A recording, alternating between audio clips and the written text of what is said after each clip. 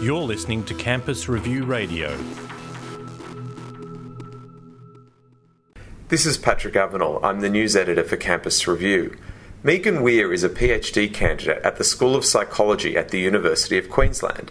She and several fellow researchers have been looking at drug use data among 14 to 25-year-olds over a 16-year period between 1998 and 2013. The research found that cannabis use among young Australians has been steadily declining over this period.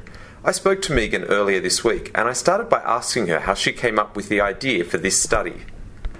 Sure. So we have access to the National Drug Strategy Household Survey, which is conducted every 3 years. And so we had the data from 1998 to 2013. So the interest there was to look at how rates of cannabis use might have changed over that time. And I think particularly for us, because we're the Centre for Youth Substance Abuse Research, we wanted to be able to have a look at young people in particular, as opposed to just all Australians and how they're using cannabis.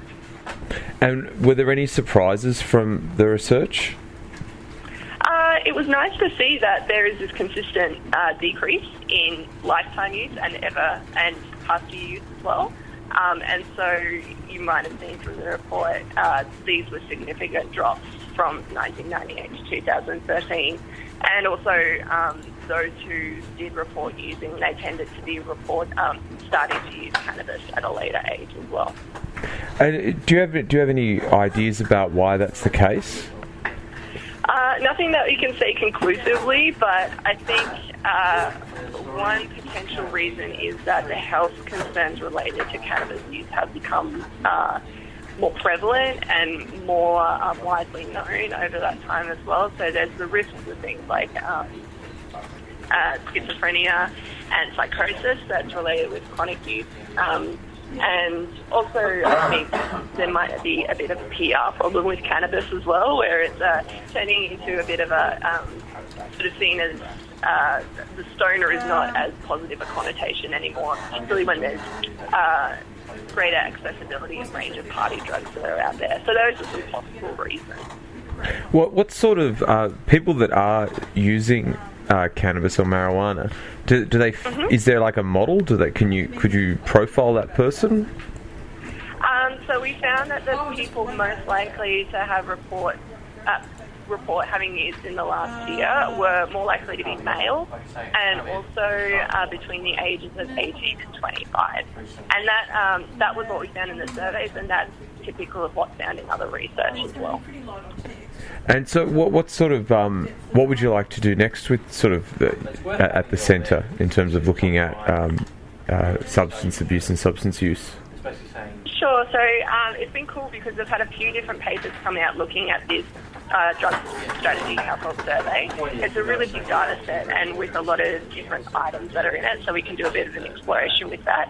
I think particularly with cannabis, it would be really interesting to try and work out why there has been this decrease.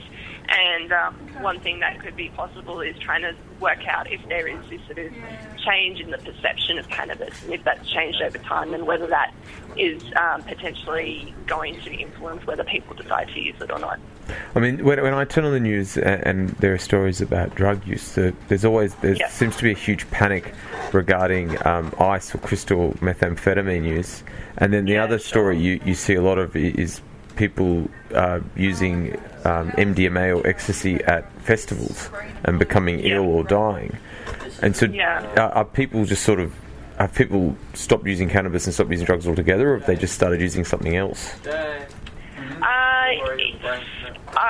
From the data that we didn't report, it's not really possible to say, but I think there is a perception that cannabis is a harmless drug compared to things like ecstasy and ice. And as I said earlier, there is that evidence that suggests that it can be related with negative outcomes. But I think when something goes wrong with things like ecstasy or ice or MDMA, they tend to be a lot more dramatic than something like having things like dependence on cannabis over a long period of use.